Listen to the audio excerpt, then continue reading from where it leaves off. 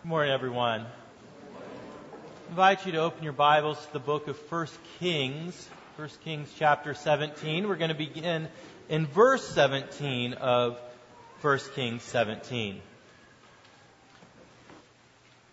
If you remember from last week, the Lord had sent the prophet Elijah to the home of a widow, and through His miraculous provision, the widow's jar of oil and of flour did not run dry throughout the time of the drought that was in Israel and Sidon. Now, this Sidonian widow to whom Elijah was sent would have had a view of the world and how it works like all of us do. We can assume that her understanding of life and death was shaped by the Sidonian culture in which she was born, in which she was raised and she lived. She would have been raised to believe that Baal was the god of life. And the reason that rain came upon the land was because Baal rode upon the clouds, bringing fruitfulness to the land as he provided rain. Life in abundance was his dominion of power. Yet, when winter came and the rains ceased on the plains of Sidon, Baal had been defeated. And his rival, Mot, the god of death, had overcome him. And he would hold him in the realm of death throughout the winter season. Baal could not escape from the power of Mot. He was powerless. Yet, when the rains of spring came again, it was a sign that yet another god, Anat, had traveled to the realm of death to find Baal and to free him from the grip of Mot, and the seasons would continue, each god in their realm of power. You see, the changing of the seasons to the Sidonian mind showed that one god was going into retreat while another god was coming into his realm and place of power. And the Sidonian widow would have assumed that the God of Israel was of like nature to the gods of Sidon. Though he proved his power for a season, there was no guarantee that his power would continue or that his power would extend beyond the realm of provision. In her mind, there were borders of power, kingdoms and realms where one God ruled and another did not. And whether you recognize it or not, we also live in a culture that has a view of a world that limits God. We're not raised on Canaanite pagan religion. Rather, we are raised and we are indoctrinated in a humanistic and naturalistic culture. It's humanistic in that man is the center and measure of all things. And it's naturalistic in that the events of the world are controlled by natural forces and chance alone. The events of the world can be traced to one of two spheres of power. It's either human decision or random natural causes. For example, prior to Newtonian physics, the Christian world assumed that the planets were held in place by the power of a sovereign God. But now we can describe the motions of planets. We believe that we know better. Now we know that the natural phenomenon of gravity causes planets to maintain their orbits. And so we assume that because we can describe how something happens, that we can also know why it is happening. And in our minds, the borders of God's power are pushed further back. When we adopt this way of viewing the world, the Lord possesses a very small realm of power. In our mind, He often only exercises power over those areas in life that we can't explain by human decision or natural causes. He becomes the God of the gaps. He is the God of the unexplained. And yet, once man discovers the natural cause behind a phenomenon, the border of his kingdom and power is pushed further inward until his kingdom, his realm of power is so small that he becomes nothing more than a Sunday morning ritual. Yet the Lord is moving to show us that He is not the God of the gaps. He is not the God of just one realm of power. He is not the God of the unexplained only. He is the God of all things, a God without borders. You see, He is a God who has no limits. And in our passage for this morning, what we will see is that the Lord is moving to display His power over all the earth and over life and over death. And as we step into the life of this Sidonian widow, we will see that the God of Israel has no borders. So hear now the word of the Lord. 1 Kings 17, beginning in verse 17. After this, the son of the woman, the mistress of the house, became ill. And his illness was so severe that there was no breath left in him. And she said to Elijah, "What have you against me, O man of God? You have come to me to bring my sin to remembrance and to cause the death of my son?" And he said to her, "Give me your son." And he took him from her arms and carried him up into the upper chamber where he lodged and laid him on his own bed. And he cried to the Lord, "O Lord my God, have you brought calamity even upon the widow with whom I sojourn by killing her son?" Then he stretched himself upon the child 3 times and cried to the Lord, "O Lord my God, let this child's life come into him again." And the Lord listened to the voice of Elijah. And the life of the child came into him again, and he revived. And Elijah took the child and brought him down from the upper chamber into the house and delivered him to his mother. And Elijah said, "See, your son lives." And the woman said to Elijah, "Now I know that you are a man of God, and that the word of the Lord in your mouth is true." This is God's holy word for us, His people. Let us pray. O Lord, we come to you and we humbly ask that as we read your word and as we hear it preached, that we would have the testimony of the Sidonian widow. That we would know that the words that are spoken, the words that have been inspired for us, written in 1 Kings, are truly the word of the Lord.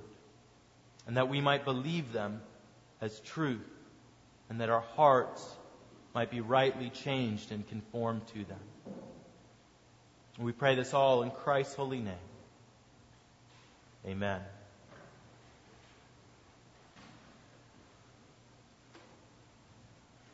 As you remember from last week, Elijah was sent to this Sidonian widow by the word of the Lord.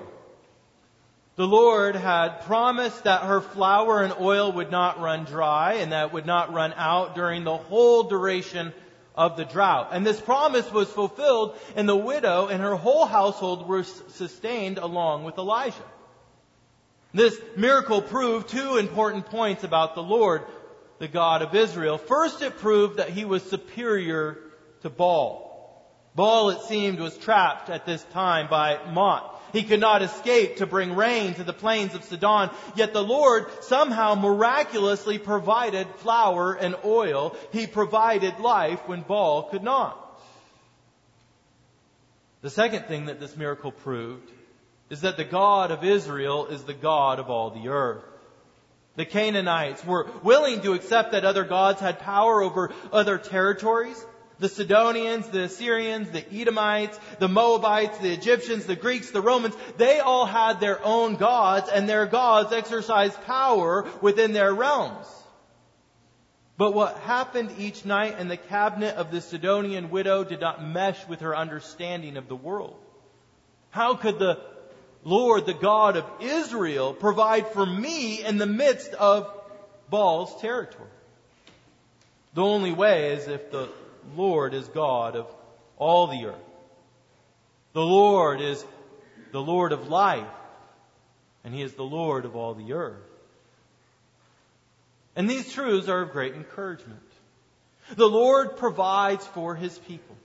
The Lord will bring us our daily bread and provision. And we can trust Him. There is no place we can go on this earth where the Lord does not reign. He is the King of kings and Lord of lords. Whether we are here in Lynchburg or we are in Shanghai, the Lord is God and His word will endure forever. I had a friend in college who went to seminary out on the West Coast. And after studying there for a year, many of his views on the Word of God and on cultural issues dramatically changed. We were close friends, and so I went out to visit him, and we spent some time talking, and he shared with me how his beliefs had changed. And one of the things I remember him telling me was, look, things are different out here. It's not like in the South. And while he was right, things were different out west. That does not mean that the Lord was different. No matter where you go, the Lord is the same, and His Word never changes. It's the same in America and in Europe and in Asia and in Africa. It's the same in 860 BC, 100 AD, or 2022 AD. People will argue that the church needs to keep up with the times and adapt to the culture. And of course, there are ways that we can present the truths of the gospel that connect better with different cultures. But ultimately, the Lord does not change, nor does the message of the gospel. He is the same yesterday, today, and forever. He is the same God in Israel and in Sidon, in Virginia and in California, in London and Kathmandu. The Lord is a God without borders. And yet, this truth is challenged in our passage. Look and see what happens in verses 17 and 18. Again, it says, after this. So after the Lord has provided life to this family. After this, the son of the woman, the mistress of the house, became ill. And his illness was so severe that there was no breath left in him. And she said to Elijah, "What have you against me, O man of God? You have come to bring my sin to remembrance and to cause the death of my son?" You see, the Sidonian widow learned that the Lord was the Lord of life, but she did not know if He was also the Lord over death. She had a category for the God of Israel. And when death came, she became confused. I've obeyed the word of the Lord. I've trusted Him and I've received life. But does His power stop there? Is He limited like the gods of Sidon? How often we fall victim to this confusion. We have been well taught that the Lord has a plan for our lives. We have been taught of the love of God and of His grace to save us from our sin through the blood of Jesus Christ. And yet when hardship comes into our lives, we are somehow unable to understand how the God of love and life could also allow such hardships to occur. There are times in the Christian life that are like a calm before a storm. All seems right with the world. But when the storm of a lost pregnancy or the storm of a lost job or the storm of cancer comes, the strength of our convictions become tested. Do we believe that the Lord is a God without borders? A God of both the blessings and the hardships of our lives? The widow's response is typical of a young faith. I thought my sin was forgiven. I believed in the Lord's provision and the promise of eternal life. But now it seems that this hardship is just throwing my sin back in my face. God, if I am forgiven and I'm loved, why have you abandoned me to such a fate? What have you against me, O Lord? Why have you brought such hardship to me? But the Lord has a purpose for the hardships in our lives. He has a reason. When Lazarus, the friend of Jesus, died, the crowds had beliefs about the borders of Jesus' power. They had seen and they trusted that he had power over life. He could heal those who were sick. He could provide food in miraculous ways. But once somebody died, they believed that it was too late. When we read in John 11 of this incident, we hear, but some of them said, could not he who opened the eyes of the blind man also have kept this man from dying? When Lazarus, his sister Mary, spoke to Jesus, she said, Lord, if you had been here, my brother would not have died. You see, the assumption is there are limitations to what the Lord can do. There are places and there are events that are just too hard for him to overcome. If he would have been there when Lazarus was sick, he could have healed his sickness. But now that Lazarus has crossed the boundary into death and has been dead for several days, there is nothing that Jesus can do. He is moved outside of Jesus' realm of power and authority. There are people in our lives that we believe are just too lost for the Lord to save. There are diseases that have gone on far too long for the Lord to heal. There are evil practices that are so deeply entrenched in our culture that they are never going to change. There are cultures that will never come to the Lord Jesus Christ. They're just too far gone. But the Lord is moving to break down all of these false limitations on His power. He is moving to show that He has no borders, that He has lordship over life, but He also has lordship over death. So Elijah, confronted with the death of this child, does not give in to the assumption that the Lord has limitations. He has experienced the Lord's power over the forces of life, but he has faith that God has power over the forces of death as well. He has more power than Baal, and he has more power than Mot. Elijah takes the lifeless child up to his bedroom, and he begins to pray to the Lord to show His power. Look at verse 20 through 21. It says, "And he cried to the Lord, 'O Lord my God, have you brought calamity even upon the widow with whom I sojourn by killing her son?' Then he stretched himself upon the child 3 times and cried to the Lord, 'O Lord my God, let this child's life come into him again.'" The first thing that we should notice in the prayer of Elijah is that he acknowledges that the Lord is the one who killed this widow's son. In our naturalistic explanation of the world, we would say, no, Elijah, you got that wrong. It wasn't the Lord who killed her son. It was this disease. It was this virus. Or he ate something bad. He was exposed to some bacteria. This is not the result of the Lord's work. Yet Elijah says the exact opposite. Yes, disease may have been the instrument by which death came, but ultimately the Lord is in control of all diseases, and Elijah is correct to say that it was the Lord who brought death to the house of this widow. When Job lost all of his children in one day, he said, "Naked I came from my mother's womb, and naked shall I return. The Lord gave, and the Lord has taken away. Blessed be the name of the Lord." Do you hear what Job is saying? Do you hear what Elijah is saying? The Lord has power over life and over death.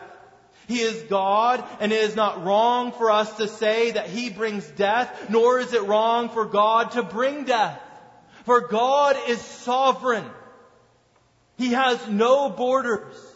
And He displays His power in both the preservation of human life and in the bringing of death. He says in the book of Isaiah, "I am the Lord and there is no other. Besides me there is no God. I equip you, though you do not know me, that people may know from the rising of the sun and from the west that there is none besides me. I am the Lord and there is no other. I form light and I create darkness. I make well-being and create calamity. I am the Lord who does all of these things. The Lord has no borders. And therefore we cannot limit the Lord to act in certain ways in our lives. It's an immature faith that only recognizes God's lordship over the blessings of our lives and not the calamities of our lives as well. For if we do this, we'll only become angry and confused when the inevitability of death comes to our homes. Rather, a mature faith sees that the Lord has power over life and over death, and in each He has a purpose and a plan. When the initial news of Lazarus' illness came to Jesus, He declared, "This illness does not lead to death. It is for the glory of God, so that the Son of God may be glorified through it." Did Jesus not know? Did He not see that Lazarus would indeed die? Or was He saying something more? Was He teaching us something deeper? Later, when Jesus learns that Lazarus has in fact died, He said to His disbelieving disciples, "For your sake, I am glad that I was not there." Right? I wasn't there to heal him. I'm glad that I was not there so that you may believe. So that you may believe what? The same thing that Mary needed to believe, and the same thing that the crowd of Jews needed to believe, that Jesus was not just the Lord of life, but that Jesus is the Lord of death as well. Lazarus did not cease to be under the lordship of Christ just because he had passed into the realm of death. And neither did the son of the widow fall out of the Lord God's dominion when he succumbed to death himself. This is the power of Elijah's prayer. Since he knows that the Lord has no borders, he can pray that the Lord would bring his soul back from the grave and return it to this young boy's body. And when we enter into times of hardship, into situations that the world tells us are the result of randomness or bad luck, we do not have to succumb to such fatalism. Rather, we know that the Lord who takes life also gives life. We know that the Lord who wounds is also the Lord who heals. And the Sidonian widow knew that the God of Israel was more powerful than Baal. But did he have the power to defeat Mot as well? Could this God overcome the territorial boundaries which she had been raised to believe could not be crossed? We'll look at verse 22. And the Lord listened to the voice of Elijah, and the life of the child came into him again, and he revived. You see, death cannot stop our God. He is God over all. And when the Lord Jesus Christ came to the tomb of Lazarus, He did not come to the tomb to pay respects to a dearly departed brother. He came to rescue his friend from the realm of death. Even though everyone said, "It's too late, Jesus. If you would have been here earlier, you may have been able to do something. He's starting to smell because he's been dead so long. Jesus, you're great, but there are limits to what you can do." And you might look at your life. And you might look at your hardships, your disease, your sin, your guilt. And you might say, "It's too late for me. I'm too far gone. There's nothing that you can do here, God. I've crossed a border that you cannot cross." But the Lord Jesus says, "I have no limits." The Lord Jesus says, "All things are possible with me." The Lord Jesus says, "Lazarus, come forth from this grave." And when Lazarus came forth, all who were there realized the Lord has no boundaries. And the whispers of an old story may have come to their mind of a prophet who called out to the Lord And he brought again from the dead the son of the Sidonian widow. Look at verse 23 and following. And Elijah took the child and brought him down from the upper chamber into the house and delivered him to his mother. And Elijah said, "See, your son lives." And the woman said to Elijah, "Now I know that you are a man of God, and that the word of the Lord is in your mouth is true." You see, the Lord's jurisdiction is not limited to the realm of Israel, or to the realm of provision, or the realm of the living, or the realm of the church. The Lord is Lord of all. He has no limits. He has no borders. At His will, the dead come forth and live again. In the early 1900s, there was a young man named Edwin Coy who grew up outside of Tacoma, Washington.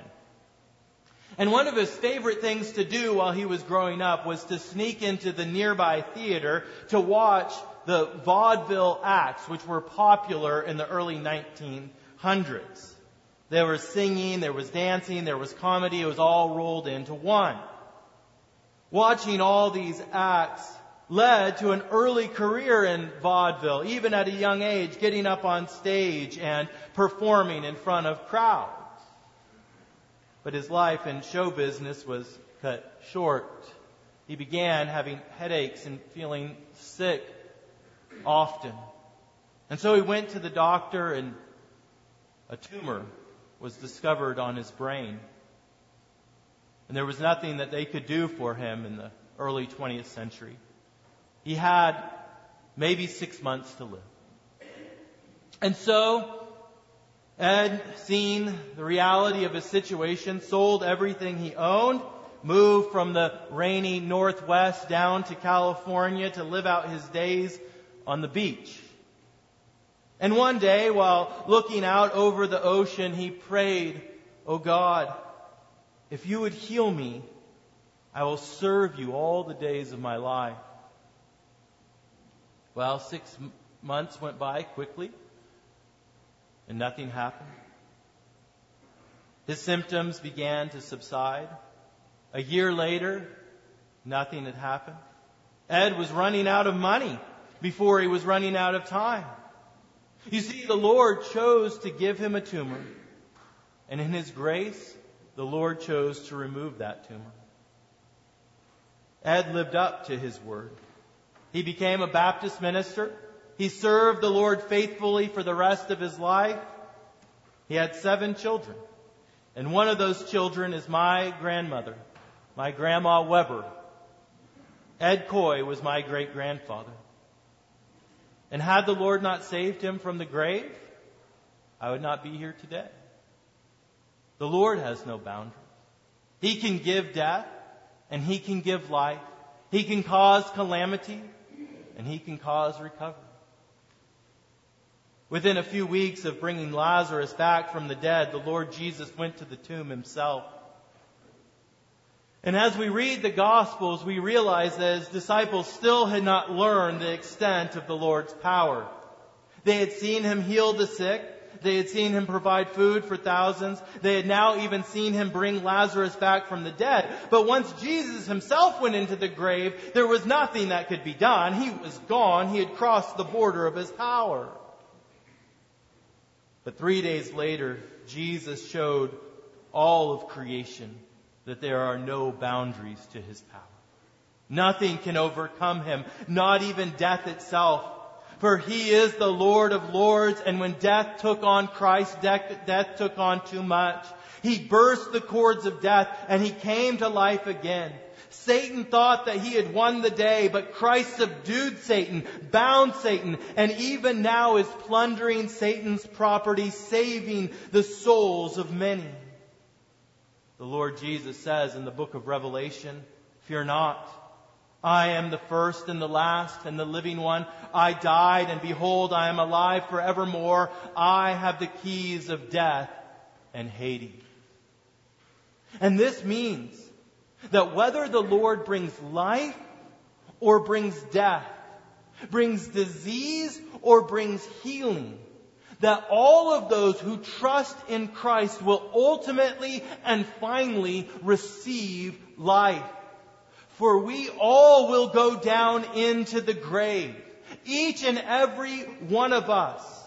But on the day of Christ's return, He will display once again that He is the God without borders. He will call forth from the grave all of His people, and they will rise from the grave, and soul will be reunited with body so that we will never die again.